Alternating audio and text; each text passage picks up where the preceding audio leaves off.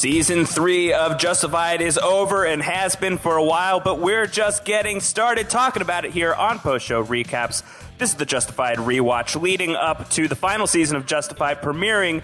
I think it's January 20th, I want to say off the top of my head. Either way, it's coming up really soon. We've been going back and we've been watching all the seasons of Justified, getting ready to talk about this final season. I'm Josh Wigler. I am joined here by my favorite win-win situation, Antonio Mazzaro. Antonio, how are you? I'm a win-win Duffy situation, baby. You really are. You're my guy. You're my guy in Kentucky.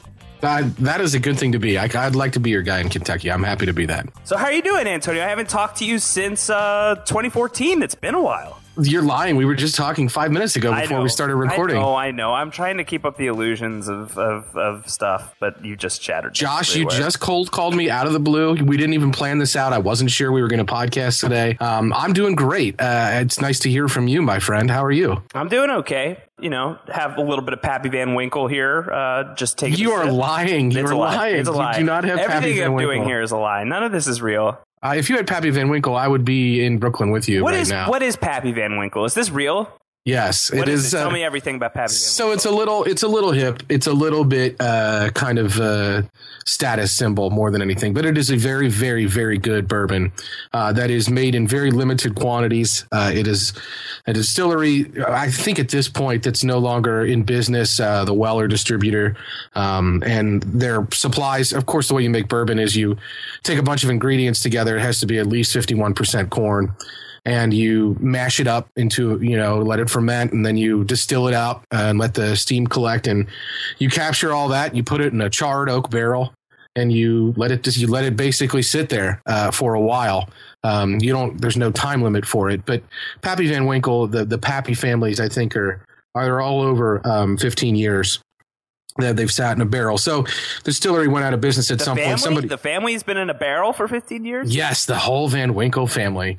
They're sleepy, they're Van Winkles. I guess that's true. They just sleep around and in a barrel. But so they have a family of whiskeys. They have a whole bunch of different lines of bourbon, and Pappy is kind of the one. I think there's basically three main varieties of it, and that's based on how aged they are. And then they have like Rip Van Winkle and other kind of labels, but Pappy is like your kind of really nice one. There's the 23 year, I think, is their oldest one. Last year, there was this huge controversy because there was a theft of and it was basically like a Justified episode. There was a theft of tens of thousands of dollars of Pappy Van Winkle whiskey from just just disappeared from the back of a truck. And that put the amount that was on the market that year. It's always in very high demand because there's not a lot on the market every year. That really limited it. So last year it was really hard to get. And it's just a very good, very, very good bourbon. Would you say it's the McCutcheon of Justified? It is. It's the McCutcheon, or for Parks and Rec, the Lagavulin or whatever you call it, the Scotch that Ron Swanson likes. The snake juice? That's not the snake juice. That's different. That's Justified Season 4 also. Yeah, that's Justified Season 4. That's exactly right. Skipping ahead. No, so Pappy is very good. And actually, it's kind of an insider joke that you see on this season, or anytime Emmett Arnett pops up, he's putting Pappy Van Winkle in his coffee, which is it's one of those things where it's like you would never put it in your coffee. Right? Like you would enjoy it on its own because it's that kind of high quality of a spirit. So why is he drinking it in his coffee? Oh, because he's just so highfalutin that he's throwing the best bourbon in the world, just mixing it into a cup of coffee. I think that's a character note for him that's subtle, but there. He's just so rich and so well-to-do that he could take the most, in-demand bourbon on the market and, in many people's eyes, the best bourbon on the market, and just throw it in coffee like it's nothing. So that guy deserves to get shot in the face, is what you're saying. Immediately. Right? Like the business really picks up in season 3 because he's like a menace, Emmett Arnett, in season 2, and I think in season 1 as well.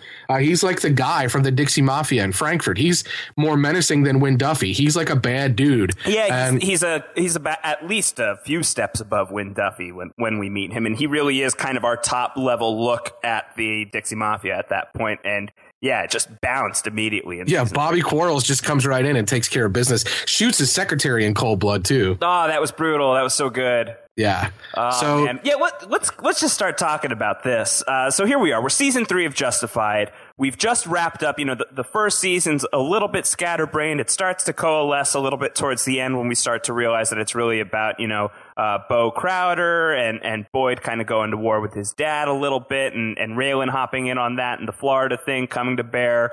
Season 2 wraps that up really quickly, and it becomes a lot more about the Bennett family. The Bennett family is more or less completely decimated by the end of Season 2, with only Dickie Bennett still standing. And here we are in Season 3, and we teased this in the Season 2 podcast. Certainly people who have watched Justified before knew what was coming up. But this is the season where really our big bad of the season is an outsider, and it's Bobby Quarles.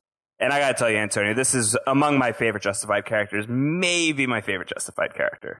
Yeah, he's fantastic. It's a hell of a little one season run that we've got here on season 3 with Quarles, and he comes in like a house on fire. His blue eyes are just so arresting that's really all you got out of him, right? At the jump.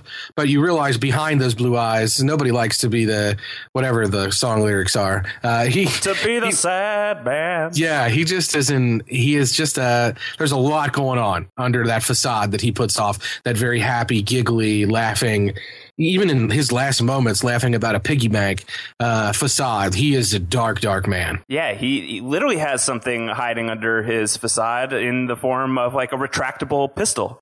Yeah, like a spring-loaded handgun. Travis Bickle style, which he notes that he was watching Taxi Driver when he was a kid, and he's definitely emulating some Robert De Niro action there. There's not a lot that you can predict about Robert Quarles when you meet him. He comes in, he's this menacing bad guy. He seems really put together. He's dressed incredibly well. He represents the Dixie Mafia, or so you think at first.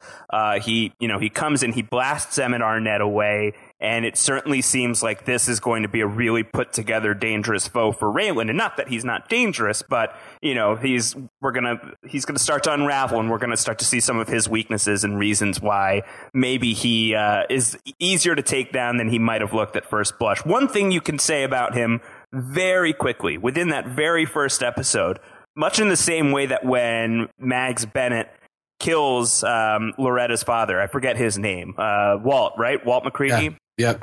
In the same way that she poisons him to death with the apple pie, that Quarles' undoing is going to be that spring-loaded gun. It's Chekhov's spring-loaded gun. It's Chekhov's spring-loaded gun. Yeah. And that's like one thing that you can tell immediately when you meet Bobby Quarles. It's like, oh, well, that's not going to work out eventually. Eventually, that's going to work very poorly for him. Yeah, and that's he talks about, I've got to keep it all oiled up, otherwise it'll jam. You always got to keep it oiled up. Don't want to have it. Well, that's just good life advice. You're like an uncle. That's just what I'm trying to do. I think my uncle might have told me that at one point. Uncle Wiggler? You always got to keep. Oh, Uncle Wiggler sounds like a children's toy that's been banned. It's a toy store in Wigglerville, actually. Oh, is it really? Uncle Wiggler, yeah. What do they sell? You don't want to know. I kind of do. Mustaches? Lots of them. Oh, boy. Groucho Marx masks, mustaches, stuff like that. Basically. It's a little Uncle Wiggler. Classic Uncle Wiggler staples. Classic stuff. No, but yeah, he's talking about the gun, right? He's saying you got to keep it oiled up. I got to make sure it's taken care of. I couldn't have it jam up on me, stuff like that. And you just know that particular gun and his affinity for it is going to really lead him into some rough spots, probably. Although it does bail him out of some tough spots. He very happily shows it off to Raylan when Raylan thinks he's got him disarmed among the kids that he's taken hostage, and then out comes the sleeve gun, and all of a sudden he's got the jump on Raylan. So it's pretty nifty in certain moments. But ultimately, he needs a hand with it, doesn't he? Indeed he does. He definitely needs a hand, just for a lot of reasons he needs a hand. Yeah. So Robert Quarles, he's going to be our bad guy this season, played by Neil McDonough, who's a really terrific actor, well known for Band of Brothers. He's part of the Marvel Universe as Dum Dum Dugan in Captain America: The First Avenger. He is in Star Trek: First Contact. He's in all sorts of stuff. Great actor. And of all the things that he's really, really good in, I think that this is his role. He walks into this. I mentioned during the last podcast, I think, that I interviewed Neil McDonough during season 3 of Justified. And when I talked to him, he was so into the role. He was just very, very excited to be playing this character. He just was so pumped about the madness, like the spiral of madness that this character goes on. And it's crazy. He's just this dangerous, dangerous guy. Just probably immediately, even before we meet him, but this set of circumstances when he comes to Harlan County, he's so in over his head and he doesn't realize it until it's way too late. Yeah, and they do such a great job kind of adding shades of interesting elements to this character throughout. You notice him kind of talking to his son on the phone, and he's just a traditional dad, like, oh, that's great. He's so happy and seems like he has a really good relationship with his young son. And then probably like 2 minutes after that, Win Duffy stumbles down a hallway because he hears noises in a bedroom, and he opens the door, and there's a dude tied up to the bed in there. Yeah, like naked, tied up to a bed. Yeah, and Quarles is just like, wrong room, Win. And he's still on the phone. yeah, he's still on the phone with his kid. It's like, oh, buddy, you're going to love it down here. Yeah. So it's really an interesting kind of situation that we find Quarles in. He's described at various points as a carpetbagger, and things like that. But I think when he comes down there, I think he is very optimistic, and he clearly has his proclivities that he lives his life with, and just are as part of his routine. But I think he descends, right? He starts popping OxyContin. He really gets out of control. You're not supposed to taste your product. Yeah, you don't get high on your own supply. That's a rule. You don't shit where you eat. It's sort of the similar thing. It's probably okay if you're like a weed dealer and you buy like a whole bunch of weed and you maybe smoke a joint out of it. But if you're trying to run pills and you're chewing the pills, didn't work out for Coover. Yeah, that's true. Well, Coover had to know that. Coover was like a chef. Coover was he was an artisan. So it was important, I think, for him to try his own product. But this guy he's literally biting the hand that feeds and like literally taking the pills right out of other people's mouths that should be shipping back to Detroit and just taking them all. So that's no good for anybody. All right. So can you set up who Quarles is? Because I'm a little confused myself. So we hear the Dixie Mafia. We hear about Detroit. Are they the same thing? Are they different factions? I think the Dixie Mafia is probably run by Detroit. Ultimately, so they're like, it's lower on the food chain, and Detroit's above them. Yeah, and I know about the mafia in northern Kentucky and the actual organized crime in the 40s, 50s, and 60s in northern Kentucky. And I can tell you that everything that happened in northern Kentucky, a piece got kicked up to Cleveland. So, I mean, that's kind of how these things work, is that they're territories that aren't necessarily big enough to have their own syndicate, but that some syndicate is running some sub operation there. And it sounds like Detroit is running the Dixie Mafia ultimately. Right. Okay. And so Quarles is an enforcer for the Detroit Mafia, and he is basically looked upon as a son of Theo Tonin, who's the head of the Detroit mob, but he's kind of the fallen son when we meet him in this season. That's right. We don't know exactly at the beginning when we meet him.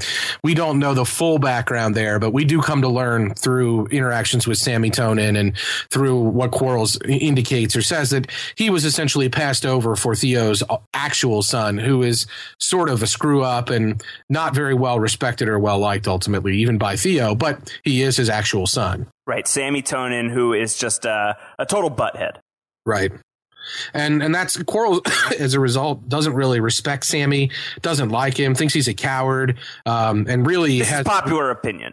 Yes, has even bigger problems with him because his father still favors Sammy over Quarles. Right. And so when Quarles, when he comes to Harlan, that's not, he presents it as if like he's been sent here, right? But this is his own idea. Yeah, I don't know how much he's freelancing, because we do know that he's had some problems in Detroit that are probably like the situation that he has with the hustler there in Kentucky. He probably, it sounded like he like some situation with the quote unquote rent boy. So he has caused a problem in Detroit that has caused him either to be relocated or to choose to relocate on his own. But yeah, he's right. In Harlem. I think he's in exile when I think that's right too. I do think that's true. And this is kind of his last chance now that he's in Kentucky, and he's trying to make a power play for himself to sort of make himself look good and get back to Detroit. It's something that he's going to say a lot when we get towards the end of the season, where he just says, I want to come home. I want to go home. And it's not the worst plan. If he's able to get this business set up and get this OxyContin kind of pipeline opened, he talks about how it's going to make over $1 million a month, and it's not going to be small potatoes. And that actually sounds like a pretty good plan. And he certainly seems like the right guy to do it. But man, does it unravel awfully quick. You don't shit where you eat. You don't taste the product. It's not good. Well, and I don't think he realized the forces of nature that existed in Harlan, that had existed for a really long time in the Crowder family and in Limehouse's group in Noble's Holler. And I don't think he, as an outsider, I don't think he knew what he was getting into. All right. So as the insider, let's set the stage for this. So we have this outsider coming in. We have this guy who thinks that everyone in Harlan County is just a bunch of hicks who don't know what they're doing. All these people are dumb and easy people for him to manipulate. He finds out that he's very, very wrong. Who's the first problem that he runs into here? I guess that would be Boyd. Yeah, I think that's probably right. He is, or Raylan. I mean, he very quickly gets on Raylan's radar by keeping company with Wynn Duffy.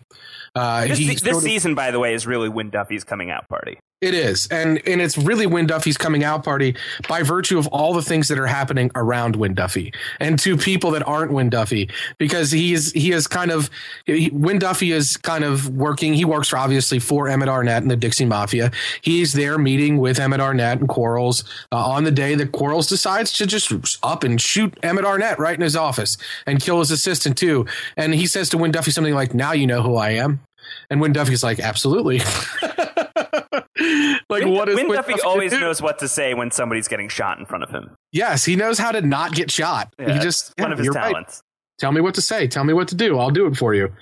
So, yeah, Wynn is just kind of reacting to that. He reacts to very similar situations with Raylan coming after Quarles. Wynn's always kind of the second guy in all of these scenes. So he is just being strung along and really kind of floats around, sort of not the primary target ever, and that really helps him out. But yeah, Quarles comes into contact with Emmett Arnett first because Emmett Arnett is owing some money from some properties. I think it's from the Gary deal, right? I believe it is from the Gary deal. That's kind of how Arnett has sort of struck out and tried to go, quote unquote, legitimate. Yeah, and that hasn't paid off. And as a result, he's in deep trouble with Detroit. Quarles is there ostensibly to collect on that debt primarily, and that would be a win for him, I think, if he was able to do that. Arnett kind of stonewalls him and tries to run an end around and use his secretary to kind of get the scent kind of put off and all this stuff. And meanwhile, Quarles just straight up kills him. So that's actually pretty great. There's also in that episode there's a great kind of one-off role of the ice pick, the guy with the ice pick. Of course, yeah. He's oh god, what's his character? Quinn from Dexter. Yeah, Joey Quinn from Dexter. Yeah. So yeah, he has a great one-off role, and I think that just this first episode really serves to establish so much with regard to Quarles, because here we've got a recognizable actor. He's kind of chiseled. He's real cold-blooded. He's the kind of guy that makes a immediate. This actor's name is Desmond Harrington.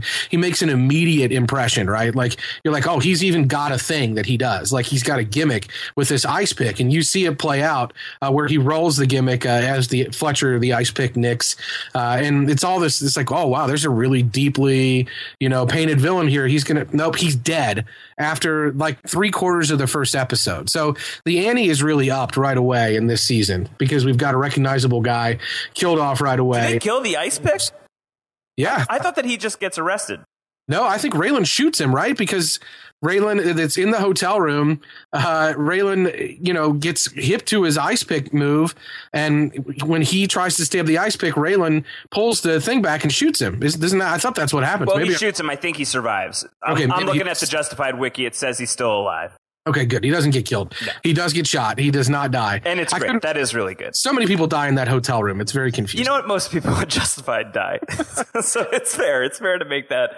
Well, one of the great things that the ice pick does is when he goes and he kills he's breaking into some guy who's messing around with Emmett Arnett, and he kills that guy. He does the whole ice pick trick with him. Quarles comes and says, I need money. And Arnett's first response is, how can I get the money? I'm going to send this ice pick guy out to rob this jeweler who I know has a bunch of money or product that I can flip for money. Right. And then he goes and he gets that. And he also just kills the poor pizza delivery boy. Yeah. That's the sad one. For the crime of delivering delicious pizza. Oh my God. I would never would I kill a man for delivering pizza. That's what I was thinking. That's no good.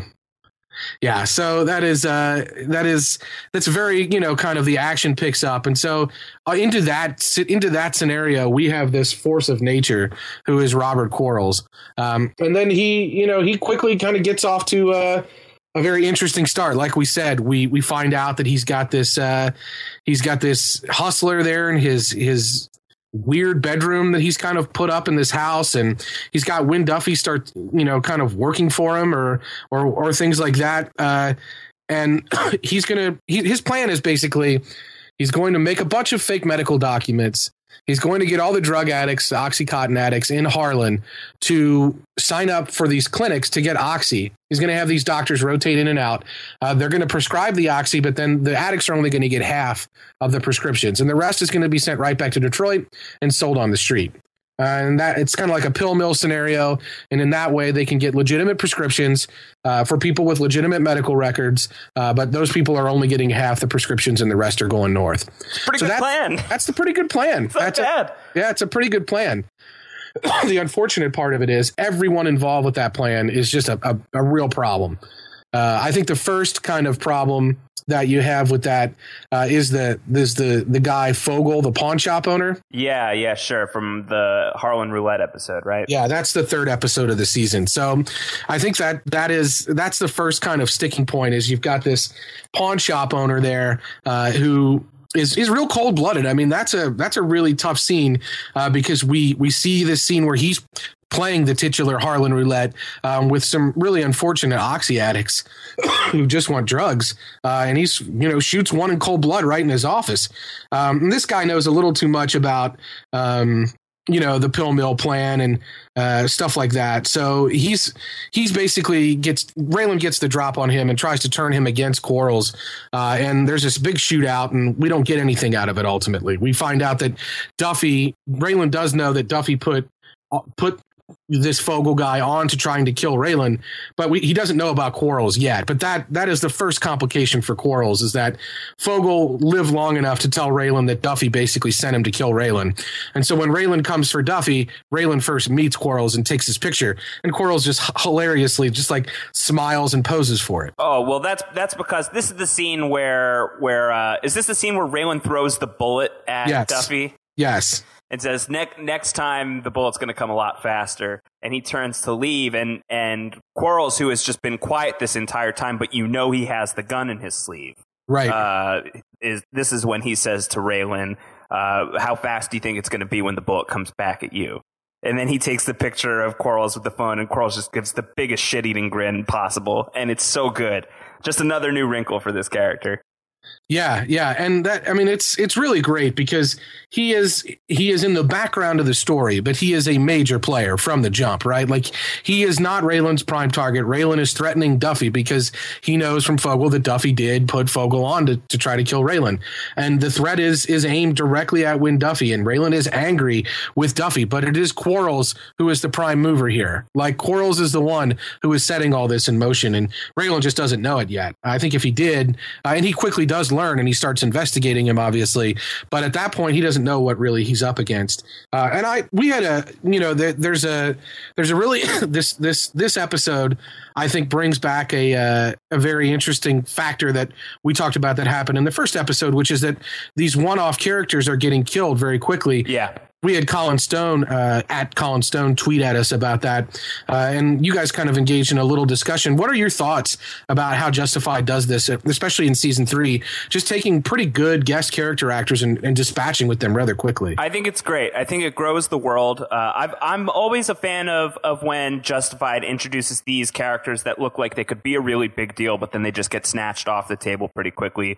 because it's sort of the George R.R. Martin thing, where in Game of Thrones and A Song of Ice and Fire, he'll build up these characters to be really, really big deals, and then he'll just knock them down, and you'll be bummed out because these characters who seemed like they were going to be so awesome are suddenly gone, but that he's got another awesome character in his back pocket. And I think it's the same thing here with Justified, that anytime someone just gets knocked off the table, that someone else who's going to be pretty great is going to get put on the table. So I'm a fan. Like, it doesn't bother me that we only get that one Fletcher Nix episode. We only get that one episode with the pawn shop guy, because there's going to be a million pawn shop guys. As long as Justified is on, they will keep coming out with pawn shop guys.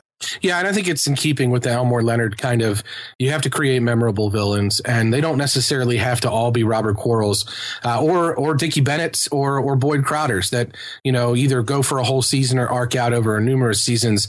I think it's great that this universe is populated with such rich characters that can be dispatched with right away. For every guy like Messer who pops up now and again in different stories, or for every Ellen May who was maybe a background character who becomes more of an important character because of things that happen throughout the season. There's a character like this Fogel at the pawn shop, or Fletcher the Ice Pick Nix, who really pop up and populate an entire episode and then are gone. It's a very justified thing to do. There was that cold-blooded killer that was there, and somebody that you really liked, I can't remember that guy's name, in an earlier season where he was really just an out-of-town hitman. The hitman, yeah. Yeah, and he was just so dead set on it, and then he was gone right away. Yeah, so. I love that. And it keeps things really unexpected. It keeps things, you're on the edge of your seat. You really have no idea who's going to get knocked off next. You have a pretty good idea that probably Raylan's going to be fine for a while. But it gives you this sense that anybody can go. And I think that that's really important for a show like that. It gives it some real balls. Well, yeah, that's the other part of it, right? Is if you're going to definitely keep Raylan and Boyd around, you do have to kill some people off to keep the level of just the level of tension in the show up. Some people have to die for this show to have legitimacy to it, and so I think it's valuable that the people that do die are built up such that they're memorable. Whether it's because you bring in a familiar face, or whether it's because you give them one or two really good scenes in an episode where they really shine. And you're like, wow, this person's a menace. It raises the stakes in a way that you kind of have to, because you're not able to kill off or put other characters in jeopardy because they're going to live as long as the show's on. So I think they do a really good job with that in this season, especially making the minor characters matter. William Maypother's another example, right? He pops up a couple of times and he's just a real brutal dick and does some horrible things and is really kind of just shitty about everything that he does. And then in almost a flash, he's dead. Right. But his death matters because you'd seen enough of him to have memory of why this guy needed to go and for it to matter when it happened in the moment. And also because you still hate him from Lost. Yes, also because he's just another man. He's just the other man. And it's also the thing is, when a character dies, sometimes you never know when that death is going to be important going forward. And I think that's all we can say about that right now in this particular case. Yep. I agree. So we talked a little bit about how Quarles runs afoul of Raylan. Can you talk a little bit about Boyd's involvement in the Quarles story and just what Boyd's up to now that the Bennetts are out of the picture? Yeah, it's interesting because there's a great beginning of the season for Boyd, because if we recall when we left season 2, Boyd has a serious problem with Dickie Bennett and wanted to kill him so badly. And he unfortunately did not get to, because he had to kind of deal with Raylan about that. And Raylan kind of deprived him of the right to kill him. So Dickie's in prison and Boyd is not. And so Boyd is furious. And the first thing we see is Boyd and Raylan kind of having this conversation about it. And Boyd snaps seemingly out of fury and does something really stupid. He's in a marshal's office and he beats up a marshal. So guess what? Boyd gets sent to jail for that. But guess what Boyd was trying to do? Get sent to jail for that. Right. And at first you think it's because he's trying to kill Dickie. Right. Because to that get makes revenge for what Dickie did to Ava, because Dickie shot Ava. Right. And you see that in the first episode. At the end, you see him walk by and you realize that was his plan. You do think he's there to kill him. In the second episode, he further gets himself down and put into solitary so that he can get close to Dickie. And that's when you do find out that he really just wants Mags's money. He wants to know what happened to it. Right. And it turns out that Dickie is, it would seem that he is the heir to the Bennett empire, such as it exists, if it exists at all anymore. And we find out that there is Mags's $3 million. Where is Mags's $3 million? And Dickie is the only guy who could possibly access it. And it just so happens to be in the protection of a man named Elston Limehouse. Yeah, and this is a character that we had not previously met. It doesn't pop up till episode 2. We get an intro for him that's a great kind of character intro where we know someone in his crew has kind of wronged him a little bit. And Limehouse is saying, like, well, we can do this 2 ways. Like, we can burn your hands with lye. Yes. or I'm gonna give you mercy under the idea that you're never gonna mess up again, because if you do, it won't be lye. It'll be a lot worse. And you see other characters' hands in the scene that have clearly been burned with lye. Yes. Like, this guy does not mess around, right? And he's butchering meat the entire time he's telling the story. Yeah, he's cutting up pigs. Yeah, so this is he's an older gentleman. He's just he carries a lot as soon as he shows up on screen. He's got a lot of gravitas and a lot of like, okay, this guy's the guy I'm going to pay attention to. So you get the idea that his family, his group, they live in a place called Noble's Holler, which is, I think, something that was carved out as a sharecropper area after Reconstruction or during Reconstruction, and it's sort of been kind of the black part of Harlan since then. I don't think this is a real place. I tried Googling it. I didn't find anything. Yeah, it may be based on real. I think it's based on a real place. I don't think it's actually. I don't think there's an actual Noble's Holler. Yeah, I don't think there is either. So, but that it exists sort of as this enclave, like this sort of Vatican City. It's got its own ruler, its own rules. It's protected from outsiders. It really is kind of its own thing, and as a result, people use it as a bank. They use Limehouse as a banker. They use him for information. He kind of minds his own business, but he's got his fingers and his ears everywhere. So he's a very interesting character, and that if he's the one keeping the money, as it seems early in the season, that's not going to be easy. Yeah, well, it turns out that Boyd has a connection to Limehouse because among the other things that Limehouse does is he's often offers protection to people, if the need arises. And Ava Crowder just so happens to have a personal connection with Limehouse because back when Boyd's late brother, Ava's late husband, back when Bowman used to beat the snot out of her, Ava would seek protection at Limehouse's. Yeah, which is not a uncommon thing, as we come to find out. We early in the season, Limehouse claims to not know Arlo, for example, but it seems fairly evident that he probably should, and he probably does. And as we later learn, Raylan's mother came to Limehouse for a very similar purpose from Arlo back in the day. And Arlo came to confront Limehouse drunk, and Limehouse nearly beat him to death. And Limehouse claims the only reason he stopped is because Raylan was there watching with eyes as big as dollar coins. Yeah. And this is a very memorable thing. And Limehouse in that scene says to Raylan something like, "You want me to tell you what I remember about your mother?" And really kind of implies that there's something that Raylan doesn't want to hear. And so Limehouse has this pretty deep history with a lot of the characters, not just Ava, but also Arlo and Raylan's mother. He's played a role in the community throughout the history. And so Boyd tries to use Ava to get to Limehouse to kind of figure out this information. But I think Limehouse kind of sniffs that out right away, right? Yeah, it doesn't take long. Well, also because he finds out I don't know if it's connected, but like he knows that the Boyd Crowder gang is trying to get in the weed business, but they've kind of effed up getting into the weed business because Devil's an idiot. And so this news has already traveled. So Limehouse kind of thinks that Crowders are weak at this point. Yeah, he knows that there's a gap. There's a power gap too.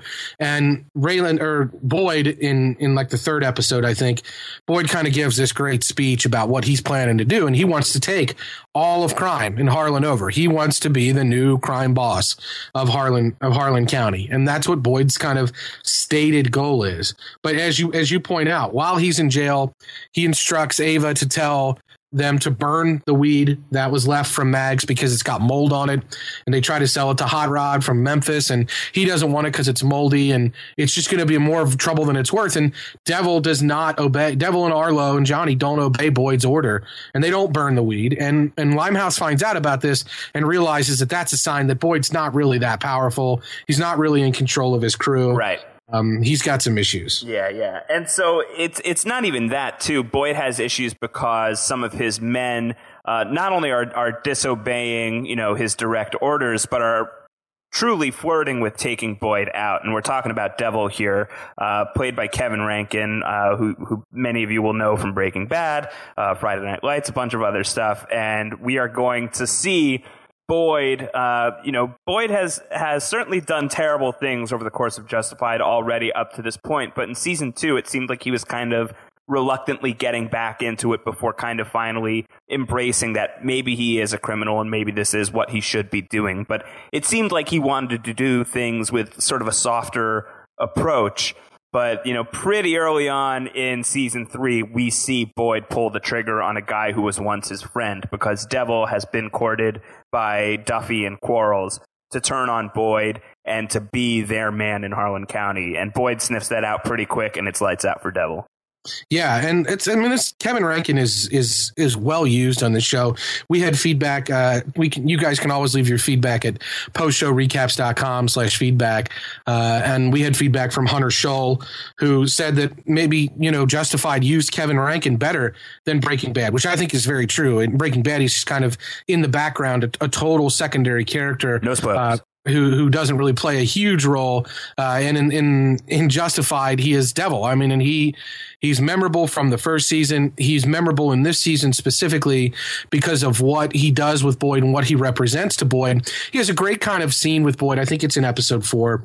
It might have been in one of the earlier episodes where he talks about he doesn't even know who Boyd Crowder is. It's episode 3. It's the Harlan Roulette episode. Yeah, that's a really good episode. Yeah, and it's where he's like, I need to know which Boyd Crowder I'm following. Are you, the guy who got shot, or are you the guy who found God? And Boyd's like, what if I told you I am the guy who got shot? What if I told you I am the guy who found God and lost God and this and that and this? And it's a really interesting look into the psyche of Boyd, who really is all of these different people. Yeah, and has maybe been pushed, like we talked about previously, into a more criminal life. Maybe he's not, but he's here now, and this is what he is. He's a product of everything that he's experienced, and not any of it was really false. So I think Devil has a hard time grasping that nuance and just sees Boyd as somebody maybe worth selling out because he really isn't going to get as much as he could probably get working with Quarles and Duffy and being Boyd in that role. So he does sell him out, but yeah, Boyd sniffs that out right away. Yeah, I think he thinks that Boyd is wishy-washy, and he doesn't think that Boyd has the stones to do what's necessary, and he severely misjudges Boyd. Yeah, and he also misjudges Cousin Johnny's loyalty to Boyd, or what he perceives as Cousin Johnny's lack of loyalty to Boyd, and he tries to get him in on it, and it is Johnny, in fact, who seemingly sells out Devil to Boyd. Yeah. So Devil gets taken out of the picture. Boyd has already been trying to figure out how to get this Dickie Bennett money, but now this kind of takes precedence. He's found out about this whole Quarles thing, and Boyd and Quarles have their first meeting. And Quarles basically says to Boyd, yeah, we can do business. If it's Devil, if it's you, whatever. I want you to be my guy in Harlan County. And Boyd has some harsh words for Quarles. Yeah, that's where he gives him the whole carpetbagger speech, and that term to people that aren't from it probably wouldn't play as well where I am in northern Kentucky, but like in the southern part of the state, and especially in the South, when Northerners came down in Reconstruction and tried to really take advantage of the South and try to make a bunch of money, and kind of came in down with their carpet bags and just kind of set up shop, they weren't really respected. They weren't really treated very well, and probably nor should they have been. And Boyd just sees Quarles as of that ilk, an opportunist from out of town who's trying to take advantage of an area that he doesn't really know about, that he's not really from, that he has no connection to, and he just is trying to make money off of it. And I'm sorry, but someone like Boyd feels like he has a lot more legitimate claim to that area for that reason. And so he's quick to kind of not be in any interest in being in league with Quarles, which is interesting because he has always wanted to be in league with the Dixie Mafia, and we'll see what happens going forward with what Boyd wants to do. But in this moment, he wants no real part of Quarles. Part of it, too, is that in episode 4, Dickie Bennett gets out of jail in a rather unconventional way. Yeah, so what happened? Why is Dickie out of jail? So part of Boyd's plan to get at Dickie and find out where that money is he bribes a guard to kind of let him into solitary. But of course, the kind of guard who would be bribable in that scenario is a dirty kind of guy. And so he's listening to the conversation. He's listening to the conversation, right. He finds out that Bennett has this money, and now he wants to get the money himself. So he conspires with the prison doctor to break Dickie Bennett out of prison, and they're going to go claim the money, and they're going to go run off with the money. Yeah, which is not the worst plan. However, major loose end in the form of Dewey Crow. Yes. Who, God love him, is in prison with Dickie and for some reason feels an affinity for him. Yeah, Dickie and Dewey become friends in prison, and it's such a good combination of people. It's really funny. Yeah, because Dickie's probably smarter than he is strong, and yeah, and that's still not saying much necessarily. Well, it isn't, but Dewey is obviously just rock stupid, but he thinks he should be a lot bigger and better than he is, and so both of them kind of share that. They both think they're bigger and better than they probably have a right to think, and their grandiosity really plays off of each other pretty well. So they become fast friends, and Dewey is nothing if not loyal. So when Dickie's kind of being set up to go into the infirmary, Dewey's right there with him, getting beat up and ended up at the infirmary, and now he's a loose end there, and what do we do with him? And so he gets sprung at the same time. And Dickie protects him. He's like, no, you can't kill Dewey. We need Dewey. Yeah. So by the time episode 5 rolls around, where Boyd is meeting with Quarles, the A story of that episode is poor Dewey Crow has been the loose end of the Dickie Bennett story. And he... Basically, Raylan sniffs out the prison guard with Dickie Bennett pretty quick. Really fast, yeah. Yeah, he's onto it right away, and he runs over the prison guard and puts him in the hospital. That's one of my favorite moments of the whole show, by the way. Is just, it's like it's that adage of like you brought a knife to a gunfight. Well, the prison guard brought a gun to a car fight. Yeah, that's exactly right. Because he's just kind of standing there, and Raylan's like, "Screw it!" He's like, "You ran me over," and Raylan's like, "You were going to shoot me," and then he runs him over again. Yeah. So it's pretty great. It's classic Justified stuff that's going on there. This guy, the prison guard, his name is Ash Murphy. That actor, I've seen that actor in other stuff, and I really like that guy. He's kind of a weird darkness to him. He's been on a lot of different. I mean, he was on Curb Your Enthusiasm. I remember he was on Studio 60, a couple other shows I watched. He had a good role on a short-lived show that was, I think, was an FX show called The Riches. Did you ever watch that? I didn't watch The Riches. No. That was with Eddie Izzard, and they were like kind of caravan, kind of itinerant, hustlers. I wouldn't say gypsies. I think that's a pejorative term, but it was a really interesting, kind of really well made show that was too short lived. But he had a great role on it. This guy is a very interesting actor, and in true Justified form, he's only on the show for a couple of episodes because in the 5th episode, he is quickly killed. Yes.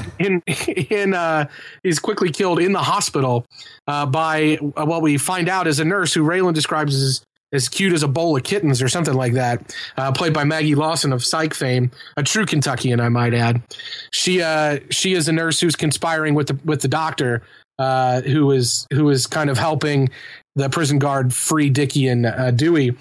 And now this prison guard decides that the scam that they're going to run is to harvest organs, or at least in Dewey's case, to make him think that his organs have been harvested. Yeah, he's running around thinking that his kidneys have been removed. Well, at least 2 of them, right? Yeah. He thinks both of his kidneys have been removed, and then he thinks that he has 4 kidneys. Yeah, and he gets into this. You mean I have 4 kidneys? Well, I'm going to have 4 kidneys. He gets into this horrible scenario. What's the movie with Jason Statham where he's Crank? Crank. It's like a Crank type scenario, right? Oh my God. A Dewey Crow Crank movie is all that I need in my life. It's pretty close. Episode 5 is pretty close. It's pretty much Justified Crank. Dewey thinks he's dying, and so his goal is he's got to get this money, or the guy's going to kill him, because the guy shows him this bag of organs and says, "Here are your kidneys. You have a few hours, or you're going to die, and here's how you're going to die. Your whole body's just going to basically explode. It's going to be the most painful thing in the world." And Dewey knows nothing about kidney failure. He knows nothing even about how many kidneys he has. And to be fair, he wakes up in a bathtub like an urban legend with incisions on him, with blood everywhere. So he has every reason to believe that his kidneys have been removed. But he goes on this horrible Crank-like spree throughout town trying to find money to give this guy. At first he goes to this like appliance store, which is the dumbest thing ever because everybody at the appliance store is using credit cards. So he only gets a couple $100 there. Then he goes to a strip club at 10 a.m. And there's no money there, and he gets very upset about that. And then he goes to a gas station. I don't even know why he goes to the gas station, but he starts blaspheming, causing the owner to shoot him, not for trying to rob him or doing something untoward, but for, using the Lord's name in vain. For blasphemy. Right, which is a very Dewey Crow way to get in trouble. It's great. It's really good. And that's one of the things too, is that I feel like at this point the show has figured out how to do, the ongoing story. Like season 3 is the Quarles story. It's the Limehouse story. It's where's the Bennett money and who's going to come out on top in terms of who's going to be in charge of crime in Harlan County. And so that ongoing story is really kind of front of mind. But they do one-off episodes like this that I think the show has gotten enough confidence that they can do both. They can do these standalone episodes that also drive the story forward, and they do it in such a funny way this season. I think that's a great observation because like the second episode of the season is a little slow. That's an episode where there's a WITSEC kind of supervisor who has been found out, and somebody's tried to sell out his witness protection people to the mafia in order to get a bunch of money and get back in the game. And he ends up killed, and Art and Raylan have to kind of sniff that out and figure all that out. That's episode 2, total one-off story, totally unrelated to anything that's going on with the rest of the story. Episode 5 is this kind of Dewey Crank, if we want to call it that. But I want to call it that. In Dewey Crank, that might be a hashtag. Yeah. In Dewey Crank, what we have is it picks up from where episode 4 left off. It still has some of the things that are driving the episode forward or driving the series forward, like you said, with the Quarles and Boyd stuff. It is absolutely a story of the moment, but the story of the moment is tied into things that have happened and will have some impact going forward. So it isn't something that happens totally in a vacuum like the WITSEC stuff in the second episode. It actually has a lot more. You're right. And I think this might be the last kind of one-off episode of the season. So there are other kind of contained storylines like the stuff with the bomber when they end up at the guy's workshop, right, and the landmine and all that. But that is directly linked to the Limehouse story and to who committed what crime and how it's being covered up and who's going to tell what. That isn't a one-off, like in that it doesn't have an impact on the rest of the series. So yeah, can you explain that to me a little bit? Because Limehouse, he gets sucked into this thing a little bit more. One of his guys, it seems like he's his right-hand man, Errol, yeah, teams up with Tanner Dodd, who is a henchman of Quarles and Duffy's, right? Right. And it seems like they are trying to make a run at some of this Oxy on their own. And is that how Limehouse kind of gets sucked deeper into this thing? I think that's right. Like in the Dewey Crank episode, we find out that Limehouse has this informant Trixie at Audrey's, the kind of whorehouse there in Harlan, and so he's getting a lot of information through that kind of grapevine. But unfortunately, in episode 6, there is a murder that happens at Boyd's Oxy clinic, his own little Oxy shop. One of the doctors, right? Trixie and Ellen May and one of the doctors are in that clinic, and they're kind of like being whores, unfortunately, trying to get drugs out of the doctor. And that's when people show up. And one of the guys is Quarles' guy, Tanner. And he blows it up. They're both Quarles' guys, ostensibly.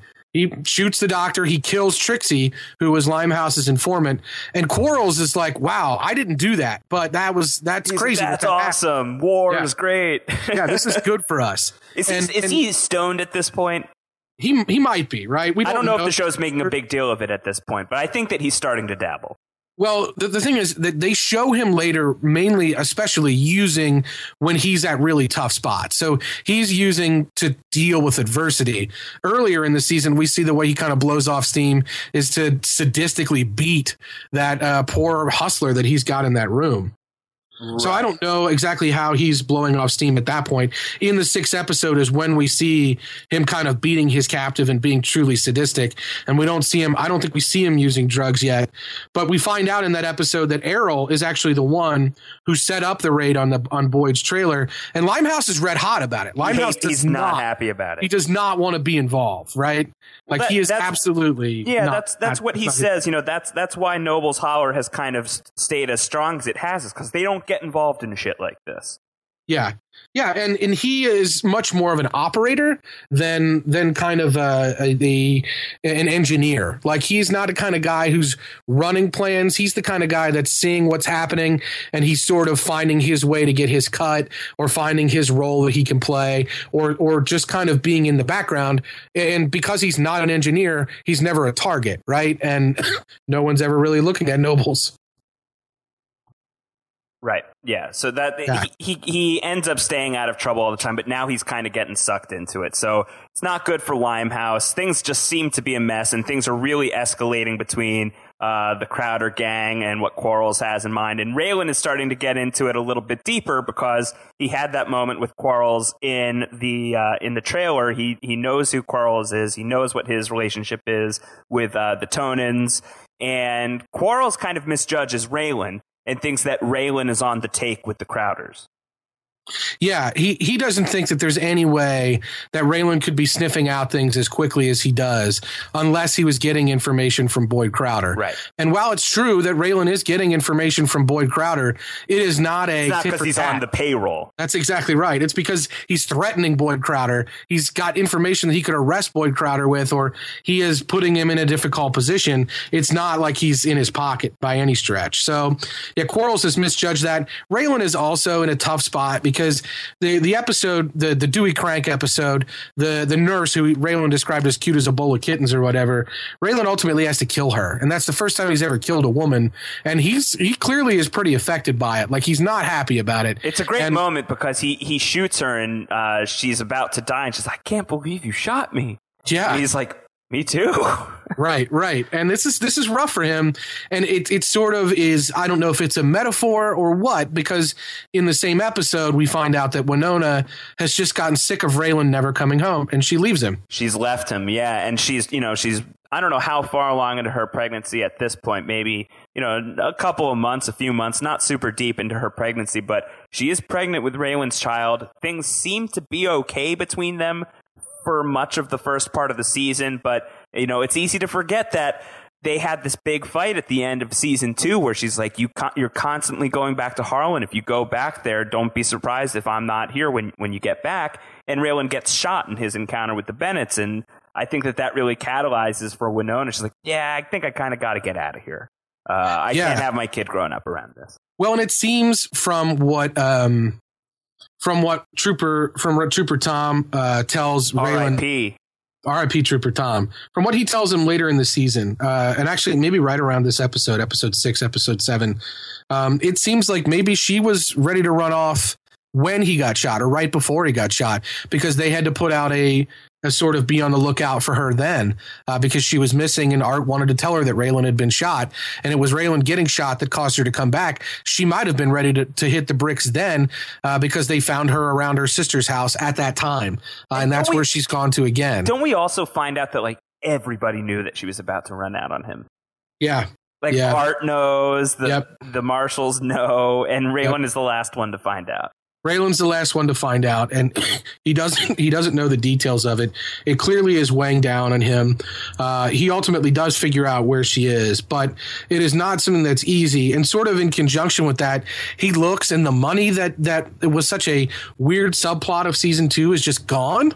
And he sees Costa Rica on her computer. The judge, played by Stephen Root, is kind of just like, let it go, Raylan. You got to let her go. All these things are happening. And maybe Raylan for a minute, I think, thinks maybe she really did take this money and just go. Right. It turns out that she didn't. It turns out that it's the guy who's in charge of the lockup, right? It's Charlie. He just took all the money and booked it. How do you feel about that as a resolution to the money story? Such a funny joke. I think that's a really good punchline. I do too. I think that I don't know exactly why they did what they did with the money story in season 2, but I'm glad that they didn't decide to just leave it hanging out there. It's weird because it was a thing between Art and Raylan. You know, that thing we're not going to talk about, that seemed like it was going to be a problem between the two of them.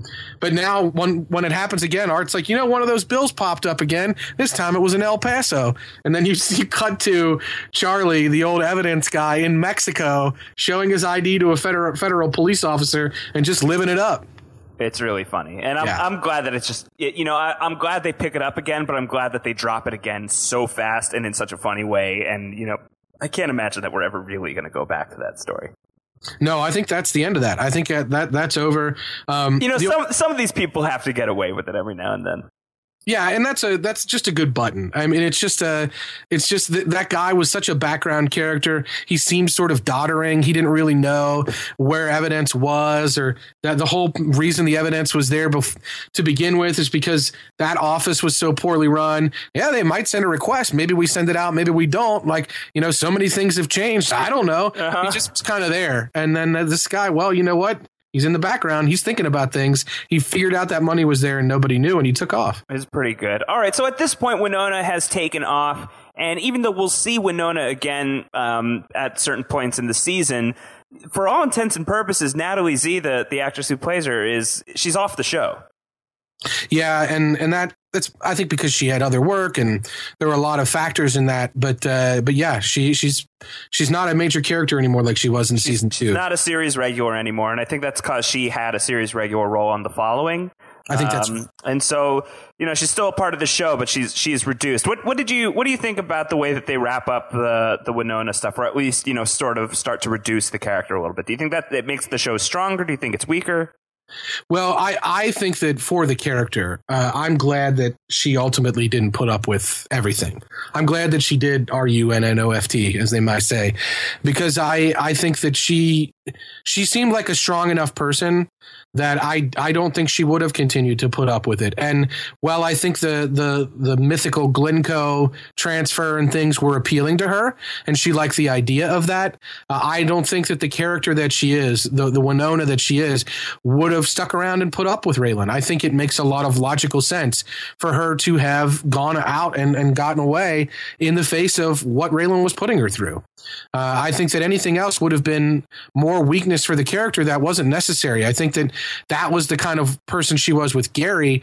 And I do think she decided to leave Gary not because of Raylan, but because that wasn't the person that she wanted to be. All right. Well, you brought up Gary. Let's get into Gary. Are we talking about Gary Hogaboom or Gary Hawkins? I think it's the same guy, right?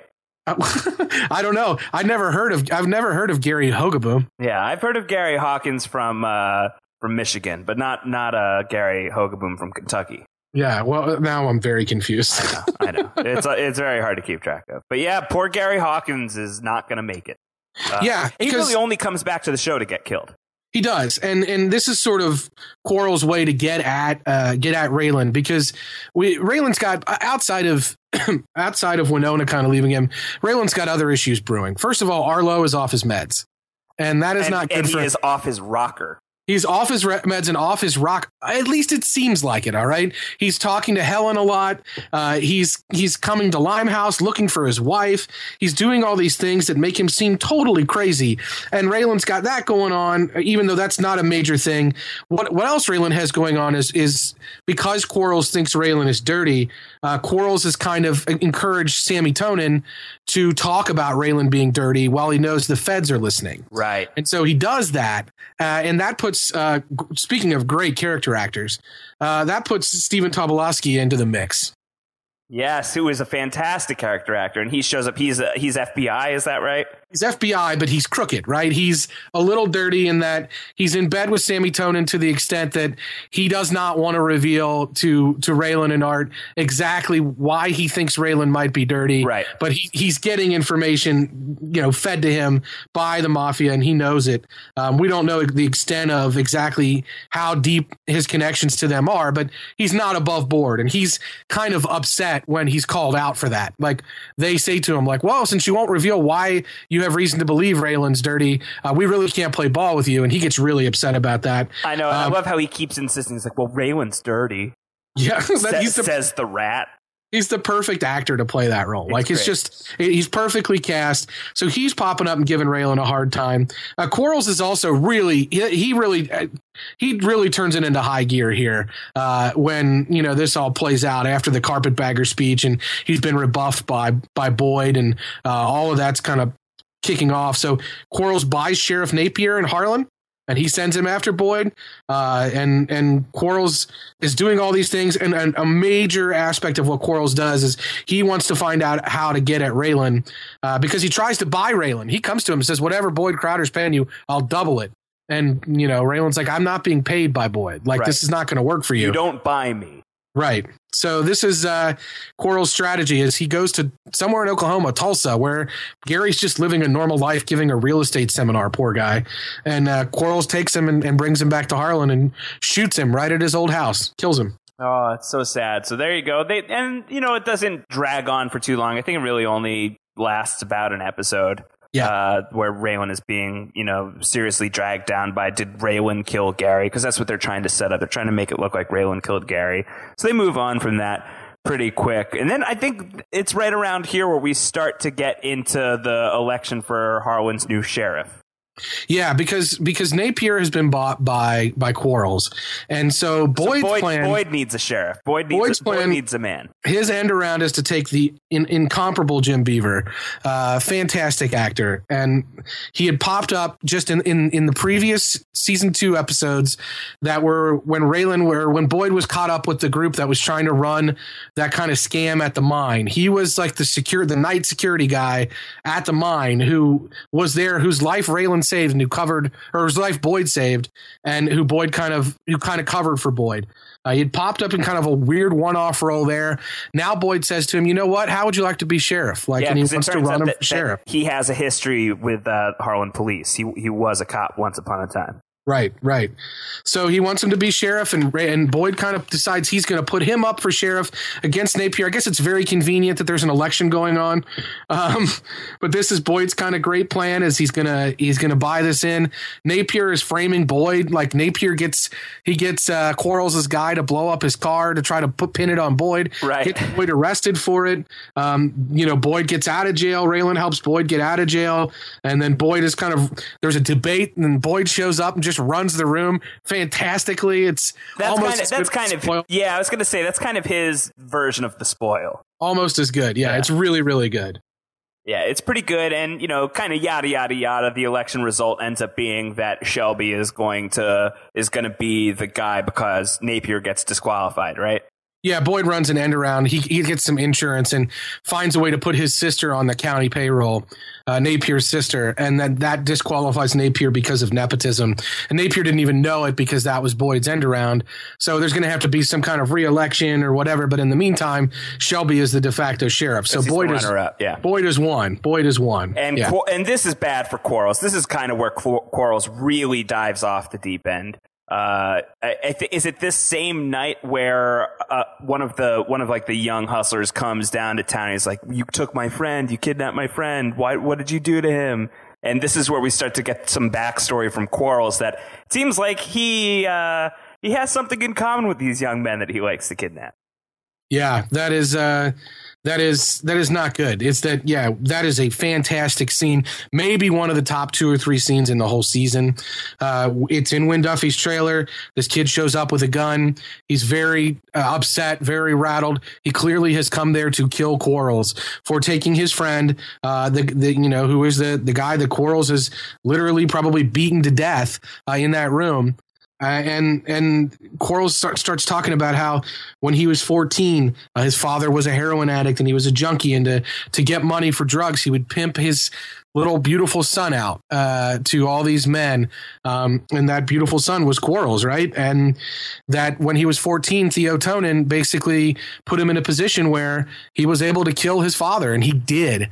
And all he wanted to do for that other hustler, because he knew what his life was like, is he wanted to set him free, which is what he did. What does that mean? What does set him free mean? I think he just beat him to death. I don't know how else to put it. It's just so weird. And he's so there's just a fervor in his delivery. It's almost messianic in nature. Like, he's really, really great in this scene. And it ends with this kid hugging Quarles and Wynn Duffy just kind of observing the whole situation like, what in the hell just happened? Yes. It's so great. So much weird stuff happens in Wynn Duffy's trailer.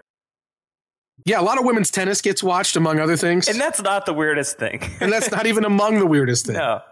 Also, that's just a great character detail that Wynn Duffy loves women's tennis. Yeah, it is. And he really does love it, and he wants to talk about it a lot. Raylan, I don't know why you're calling me unless it's to talk about whatever. It's it's just great. He's really funny that he's into this. Yeah, and if you don't mind, I got some women's tennis to watch. Yeah, this is he's a man of very simple pursuits. He lives in the Winnebago. He watches women's tennis. He doesn't seem to do anything else. You know what? Honestly, it's not a bad life. Women's tennis is very enjoyable. I've never seen Win Duffy eating pizza, Josh. Well, yeah. I guess that would be where we separate each other. Yeah. So his life could be better, is all I'm saying. So what happens now? So Quarles is basically, and like he's tried to get back in with Theo Tonin, but that's not working out, and he's really just cut off at this point, right? Because his bid to kind of take control over Oxy in Kentucky, it's fallen apart. Yeah, that's right. And it's been very difficult for him because he tried to buy Raylan. It didn't work out. He then tried to buy Sheriff Napier and kind of get an end around against Boyd via that. That didn't work out. He's really kind of faced off with Sammy Tonin, and it didn't really work out. He's killed Gary. All these things have happened. And he's cut off by Detroit. He's popping Oxy then on the regular. He's ignoring his family when they call. He's listening to some like crazy, like Joel Osteen type books in his car, like these like spiritual self-help books. What's that about? I have no idea. He needs a lot of help, though.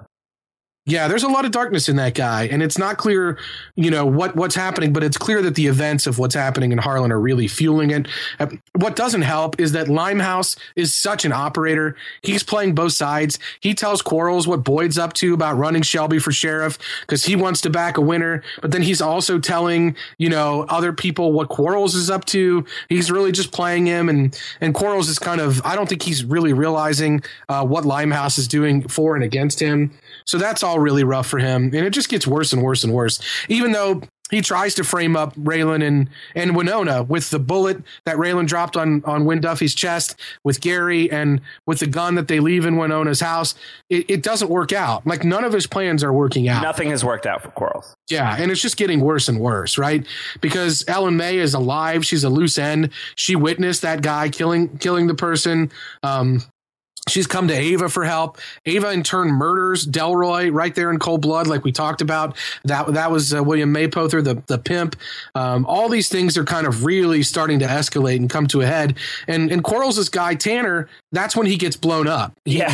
He's trying to stooge to Raylan because Errol kind of double crosses him, and he's standing on this yet again a great Justified 2-scene character. This old guy who's an explosives expert has this lab, and they try to rob him. And when they get on the stool to try to rob him, the stool has a landmine under it, and it legitimately detonates and kills Tanner, the kind of Quarles' menace. So things are just falling apart left and right for this guy. So he books it, and he's trying to get money to get back. He's trying to get back in Detroit's good graces, but it's not going to work. Yeah, and he's lucky, I think, that Limehouse is not on the best of terms with Raylan, because Raylan tries to shake Limehouse down, and that's where we get that great scene between Raylan and Limehouse about how Arlo had been there before and how Limehouse knew his mom, and Limehouse still won't help Raylan get Quarles. So I think Quarles is lucky in some respects, because it could have come to a head a lot sooner, because Raylan is really hot on his trail. Raylan's really trying to take him down. And Raylan goes so far as to kind of like, he wants to get information from this old lady who, if the old lady agrees, Raylan can get information from her grandson. He buys her 2 milkshakes. She gives him the Hector Salamanca treatment and throws one milkshake right in his lap. Yes. It's great. It's really just good. All this is really, and we see Quarles is now torturing the guy Donovan who showed up trying to kill him, looking for his friend. So he's just brutal. This guy, he's so brutal. He's gone off the reservation at this point. And I believe that Detroit wants him dead at this point, right? They sent 2 guys to town to kill him. They have a bounty on Quarles' head. They want him gone, and now everybody wants Quarles. Like Duffy's like, I kind of think that I should probably turn in Quarles and get the reward and be in good with Theo Tonin. And Boyd wants to get in on that as well. So a lot of people are coming after Quarles at this point. So his back is really against the wall. We also get some resolution on where the Bennett money is. It turns out it's with Loretta. Yeah. Dickie really goes right into the lion's den and tries to get his money back. And then we find out that Mags Bennett's wish was for Loretta to get the money. And as far as the money goes, Limehouse has actually been a decent, upstanding guy the whole time. He's not been trying to rip Dickie Bennett off at all. Right. He was just, the money was with Loretta. Yeah. What are you going to do? I honored Mags's wishes. Yep. Yep, he was protecting that. So that all happened, and it's pretty great because once Raylan discovers that, Raylan's kind of like, you know what, just don't hire AC/DC to play at your birthday party or whatever. And she's like, do I look like an AC/DC fan? Right. That's Van Halen. Yeah, it's Van Halen. It's like, don't drive around in this expensive car. Don't hire Van Halen for your... Do I look like a Van Halen fan? Yeah, it's great. We didn't talk a lot about Loretta last time, but Loretta's a great character. Yeah, and she's kind of a perfect little young foil for Raylan because she has a similar doesn't give an F kind of going on, and she doesn't really have a lot of reason to give an F, for crying out loud. Her father's been killed, and Raylan's got a soft spot for her. And so as a result, she probably can get away with a lot more than other characters can with regard to Raylan. And this money is a big part of that. It certainly is no doubt ill-gotten money in many respects. And it's a lot of money for a minor to have. But Raylan's just like, screw it, let her have it. So all of this, ultimately, the Bennett money aside, also it's great. Raylan shoots Dickie in his good leg. Yeah, it's so sad. It's so sad. It's Dickie Bennett. I mean, it's so sad. Do you happen to know what episode he submitted for an Emmy this season? Because he won one, right? He did. I believe he won an Emmy for this season. I don't know which episode he submitted for it. It could have been the one where he gets shot in the leg. I think also the jailbreak episode is pretty good. Yeah, he has a lot of he's such a sniveling, crying little weasel. But his motivations in this season are pretty pure. He thinks that he has money coming to him. He thinks he's being ripped off. All he wants is what he thinks is right and what he thinks is his birthright and his inheritance. And it's tough for him because it turns out that is not what his mother's wishes were. And that's not at all. Tough to deal with. He's just screwed over once again. All right. So Dickie Bennett goes back to jail.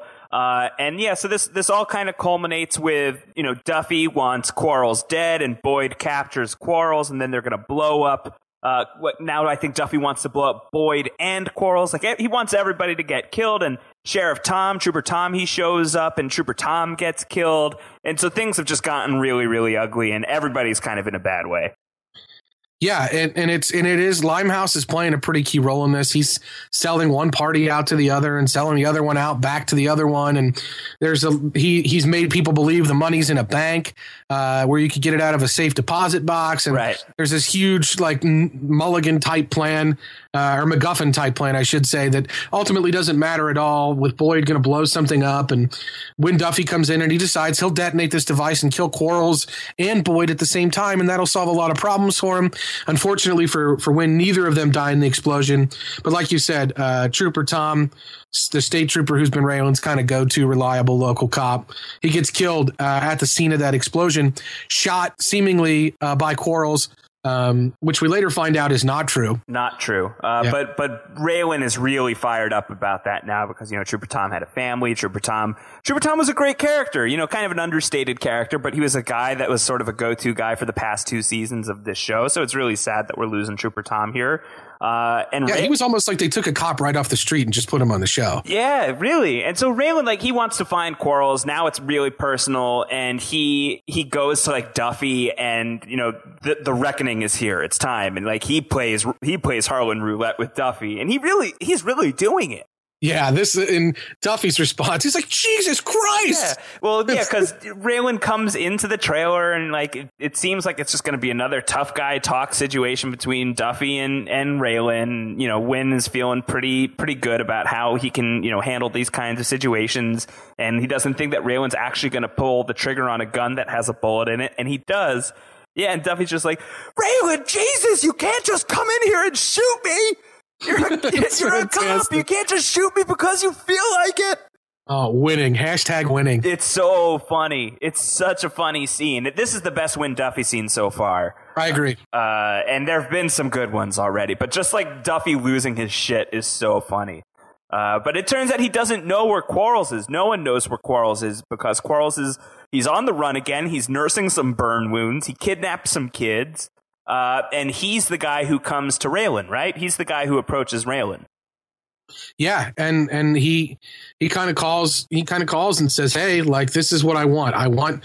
He has called Detroit, and Detroit has told him for $500,000 you can come back. It's going to cost you got to pay off your own bounty and essentially pay off this other debt. And once that's done, you can come back, but you're out. You don't work for us anymore. Right. But we won't try to kill you, and you can come back to your family. Right. And so his plan is to get the money from Limehouse because he thinks Limehouse is going to have the money. And like you said, Raylan is really unhinged. And some of it is Arlo is off his meds, as we said, and he's apologizing to Raylan. He says he's been talking to Helen a lot and he's really sorry. And this is one of those moments where you actually you don't think that it's a con because you see this scene where Arlo is talking to the actress who plays Helen. Like right. you see this scene of what it looks like in Arlo's head. So you know he really is kind of losing his mind. Yeah, and I mean let's talk about this right now because what ultimately happens, right, is that Limehouse basically says to Raylan, "I'll help you get Boyd." And he knows about Devil. And what he does is he says, they killed Devil and they can find the body and, they can pin that on Boyd. Once you find the body, you can arrest him. They do arrest Boyd for the murder of Devil. And what ultimately happens is Arlo decides to take the fall for Boyd and claim that he's the one who killed Devil. Right. Well, he was already going down for killing Trooper Tom because it turns out that Arlo shot Trooper Tom to save Boyd. Yes. And in fact, maybe thought that Trooper Tom was Raylan. Right. That's kind of the sucker punch at the end of the season. That's the final line. Raylan is, he's meeting up with Winona and just kind of recapping everything that's happened. And he said, Art wasn't sure if I was going to be upset. And Winona says, why were you going to be upset? Like, what were you going to be upset about? And Raylan said, he just saw a man in a hat pointing a gun at Boyd. And Winona's kind of like, a man in a hat, and Raylan walks away and puts his hat on. Yep. So it seems like Arlo was going to have no problem just icing his own kid. Yeah. So the question is, he's going down for that, and he chooses to take the fall in a kind of smart way for Boyd and keeps Boyd out of prison for Devil. So if he's smart enough and clear-headed enough to do that, where was it because he started taking his meds sometime in episode 12 or 13 and he's clear-headed enough by that point to make that decision? Or maybe it's just a bad choice. I don't know. It's a smart choice. Like maybe you're saying maybe it was made from a place of total stupidity and just trying to be loyal to Boyd because right. I think the precursor to that is that Raylan has Boyd in jail, he's got Arlo in jail, and he's basically like, oh look, the whole Harlan gang is here. And Boyd is like, well, Arlo's not my crew. He's like family. Right. And maybe it's just another way for Arlo to kind of stick it to Raylan is like, well, I can at least, get Boyd back on the street. Yeah. It's just weird to me because in that episode, the final episode, Arlo does apologize seemingly sincerely to Raylan for the bad treatment of him when he was young. That's what he says. And Raylan's really taken aback by that. But in that, the previous episode, he tried to kill Raylan, right. What he thought was Raylan. And by the end of this episode, he's clear-headed enough to make a really smart play to keep Boyd out of jail, either to screw Raylan over or just out of loyalty to Boyd. It just, I'm not quite sure where Arlo's head's been at. Like, he seems to have been legitimately off his meds and off his rocker at times, but at other times he's making decisions like this, which are actually pretty clever. Right. It's hard to know what Arlo is ever really up to. That's what I mean. That's what I like most about it. I know. He's a great character. Is that you just really don't know ultimately if he's in it to screw Raylan over, where his true motivations were, if he maybe even apologized to Raylan just to upset him. Right. Like that's the kind of thing Arlo might do. You have no idea. Yeah, that all works out really pretty well. But yeah, it we didn't talk about what happens ultimately with Quarles. Yeah, we got to talk about the disarming. It is, yeah, we got to talk about the disarming. Yeah, so Quarles, Skywalker style. Yeah, Quarles takes Raylan hostage. He's going to use Raylan. He's going to have Raylan take him to Limehouse. He's going to rob Limehouse of the $500,000 at gunpoint. Limehouse, it turns out, keeps his cash in the pigs. Yeah, it's a piggy bank. It's a piggy bank. Holy shit. And at this point, Quarles is just like he's just out of his mind. Crystal meth just out of his gourd. And he's loving it. He's cracking up. Yeah. Even though he's in like a highly tense situation, like life or death kind of thing. It doesn't even matter anymore. It doesn't matter. He's just a complete nut job. Yeah. So he's going to get his money, but Errol, who Limehouse is kind of cast off at this point for everything that he did to screw everything up. Errol has stuck around, so he shows up and he draws on Quarles. Quarles shoots him. You don't really know what happens to Errol. I think you could probably just assume he got killed. Yeah. And then Quarles and Raylan have this bit of a scuffle. And as they're fighting, it's like Raylan is like grabbing onto Quarles' arm with the spring-loaded gun. Limehouse just comes in and cuts the arm off. Yes. With his butcher knife in just like one deft move. And it's now crazy. And now suddenly Raylan is holding Quarles' severed arm. And Quarles is kind of just looking at the arm, and he starts grabbing at the arm. For the arm, yeah, he wants it. He wants his arm back, and Raylan just backs Pulls it away. and just like, and not even fast, just kind of slowly, just far enough out of reach, and Quarles just crumples under the ground and starts bleeding out. And that's when he reveals that Arlo was the guy who killed Trooper Tom, and he's just cracking up on the ground because this is all so ridiculous. And for all we know, that's the end of Quarles. That's how they write Quarles off the show. Yeah. I mean, and we, you know, we have fan feedback and questions about, and one of those was from Hunter Scholl. Please clarify, Robert Quarles is still alive, right? The show never tells us. You know, again, I haven't seen all of season 5 yet. I don't believe that Quarles pops up again. Yeah, I won't say anything, but it is not. But it's not. It's never definitively stated that he's dead. I definitely don't think in the moment that it is 100% clear that he or Errol is actually dead. Right. I don't think that their fates are ever confirmed. In fact, I think that they talk about what happened to Quarles. Like, to me, it seems like in a way, like it's like a joke around The Office. And it feels like the way that they talk about what happened to Quarles after this incident, like it's not like the way you would talk about a guy who just died. Yeah, and it's weird because, you know, I was confused earlier in this podcast about Fletcher Nix, the ice pick, because it just seems like everybody who gets shot ends up dead.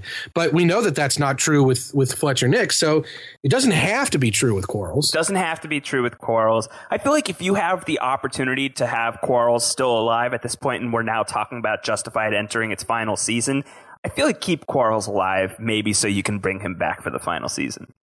Yeah, maybe even if it's just a one-off or a couple of episodes where he's in jail and they're right. talking to him, and he's a different kind of guy. Maybe the blonde's gone out of his hair, the dye's gone, and he's off his That's meds, his natural hair color, by the way. That's crazy. Well, yeah, he's like as Irish as it gets. He's right? really bleach blonde in real life, that guy. That's crazy. Yeah. So, yeah, I mean, for all we know, Quarles is not dead.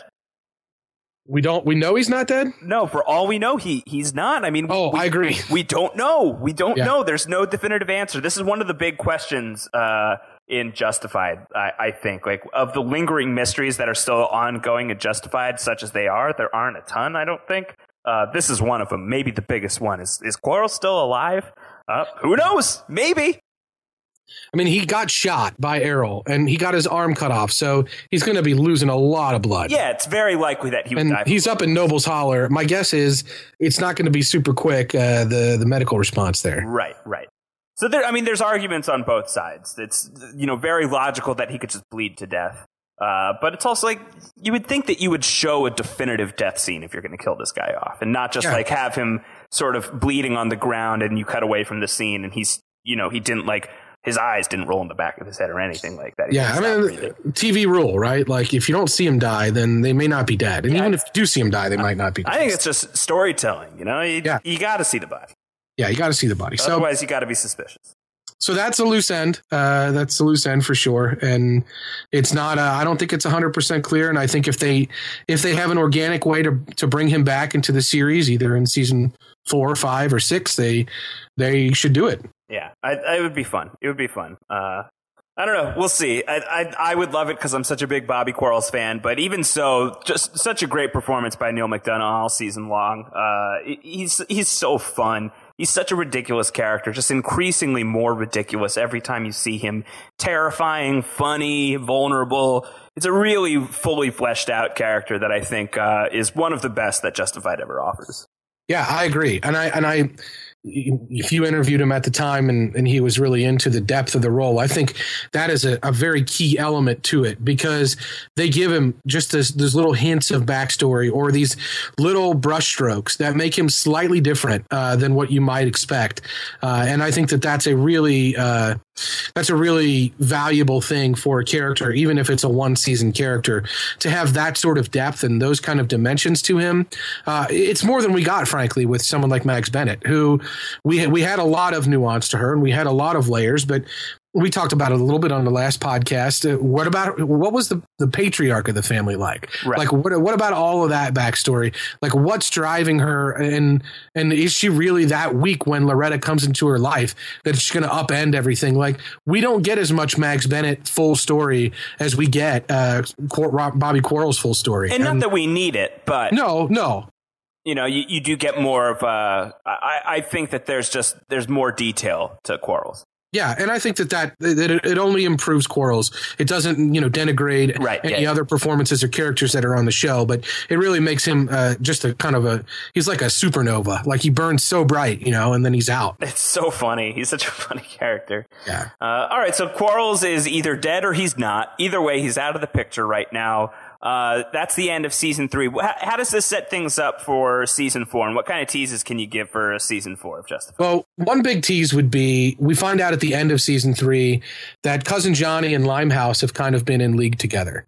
And that it was very lucky that Boyd is trying to figure out who dimed him out for Devil. Right. And it's getting pinned on Arlo being crazy and Ellen May being a loose end and a loose cannon. It's not getting pinned on what the truth is, which sounds like that Cousin Johnny has fed that information to Limehouse. Right. He's pulling a Devil himself. He is, but much more of a longer, more restrained sort of, the kind of play actually that has more chance of success, because in kind of turning on Devil, he won a lot of trust from Boyd. So it'll be a much different play, if Cousin Johnny really goes for it. But he's certainly willing to, which is a big deal, I think, if we're looking forward to season 4. Right. So within the Crowder, the Crowder crew, we're on Mole Patrol, guys. We found the mole. It's Johnny, and Johnny wants his shot at the title. Yeah, and that is definitely something to look forward to for season 4. We have some other key characters. We've put Shelby in position now as sheriff in Harlan County. We have a kind of a really good character moment for him. We didn't talk about it. It's in episode 11 or 12, somewhere in there. His fake Heisenberg. Yes. Yep. He Napier sent some goons out, some local, police officers to try to plant something at Shelby's house. And Shelby gets a drop on him, kind of pulls a gun on him, and basically tells him, like, hey, look, I'm dying of cancer. And all I want is I just want to win this election. If I win, I'm not going to hold it against you guys that you were loyal to Napier, because I want to do this. I have pure motives. I'm not a bad guy. I'm not going to hold it against you guys. And that sort of Heisenberg, like, I've got cancer kind of thing, really does kind of impact those guys, and they don't kill him. He gets out of it. And then he just tells Boyd in the next scene, like, oh, I made that up. Like, I don't have cancer. I told him that, and I got out of it. This guy's a good liar. This guy's a really good liar. This guy's like, the kind of guy that, like, you want to keep your eye on, because you've got a great actor in a kind of a seemingly minor role. And so is he really going to be in league with Boyd? At one point near the end of the season, he tells Boyd, they're coming after you for Devil. Right. And, like, now that's, as far as I'm concerned, we're level. Yeah, like, I don't owe you anything else. Seems like he wants to be a legit cop. Yeah. So this will be interesting, I think, to see what role he plays in season 4 and where that legitimacy plays out with regard to Boyd's desires to be, the king criminal in Harlan. They were allies in league together, but he doesn't feel he owes Boyd anything else. And he's clearly a pretty smart guy who can manipulate. So we'll see where it goes. And that's something to look forward to. I think the other thing, too, is, we've just come off of 2 seasons that were kind of like big bad seasons. Right. Season 2 being the Bennett season. Season 3 being the Quarles season. Season 4, they're going to change up the format a little bit. They are.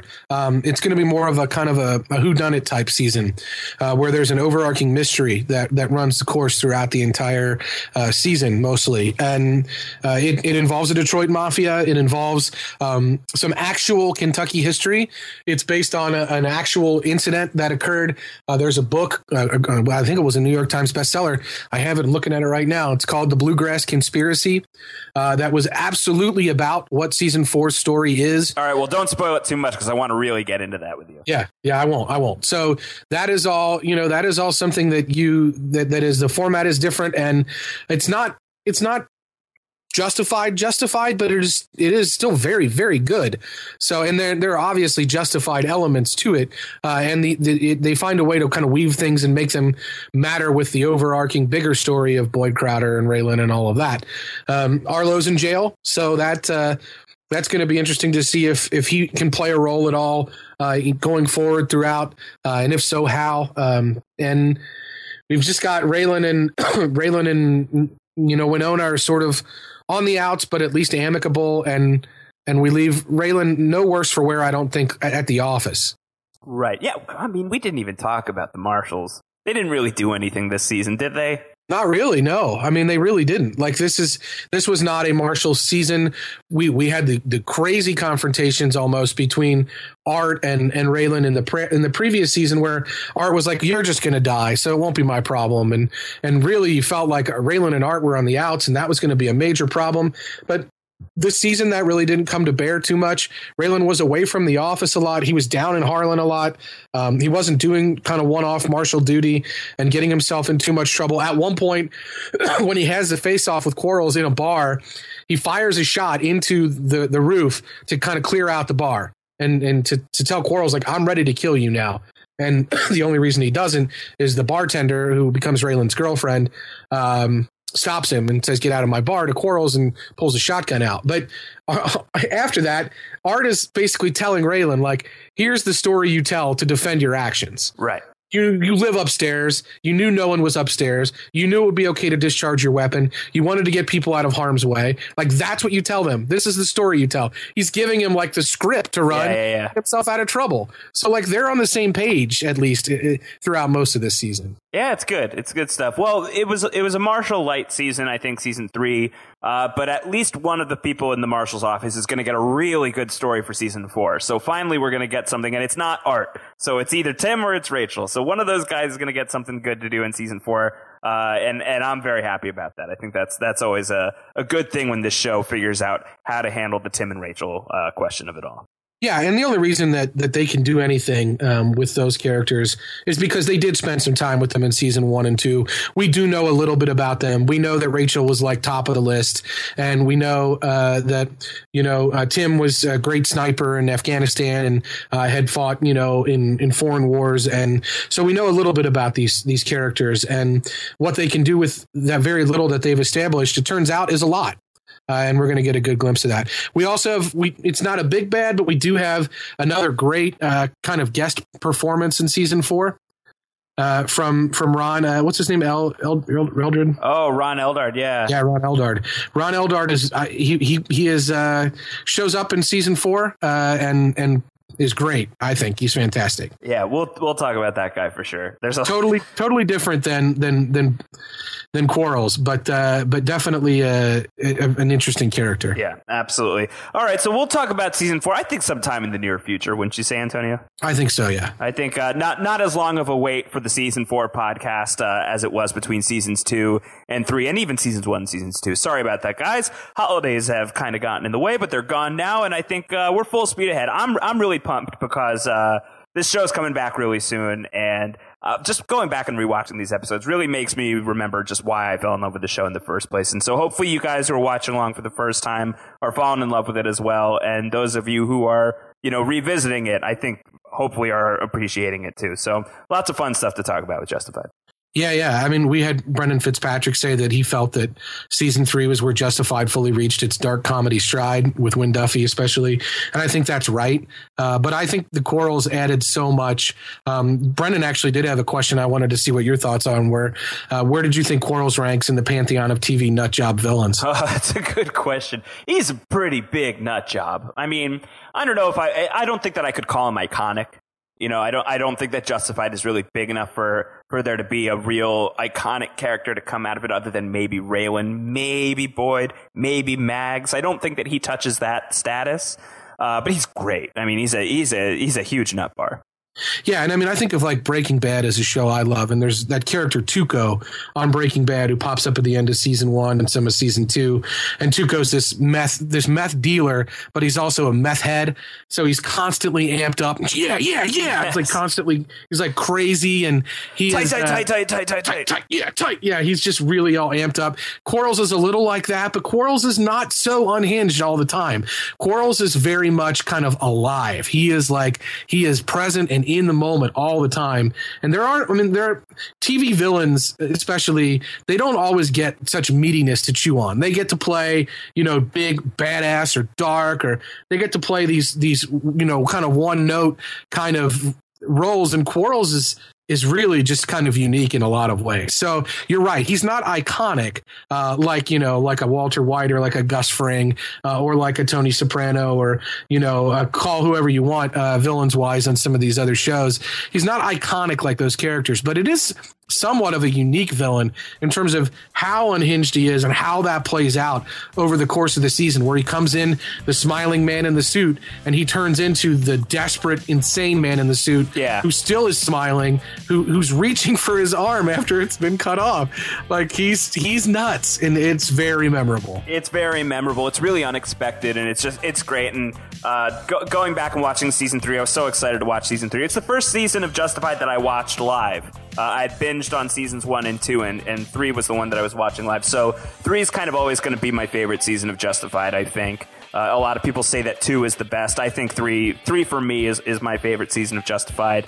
And we've got a lot of really fun stuff to talk about going forward into season 4. So I don't know. Let's get off this podcast so we can start watching season 4 and talk about it as soon as possible. Antonio. Let's do it, brother. All right. Follow Antonio on Twitter. He's at AC Mazzaro. That's 2 Z's, 1 R. I'm at Round Howard, like Ron Howard, but rounder. What was our crazy hashtag that we said? Was it Dewey Crank? Dewey Crank. Give us some Dewey Crank if you liked what you heard tonight. And we will be back with a season 4 podcast of Justified as soon as humanly possible. All right. Take care, everybody. Bye.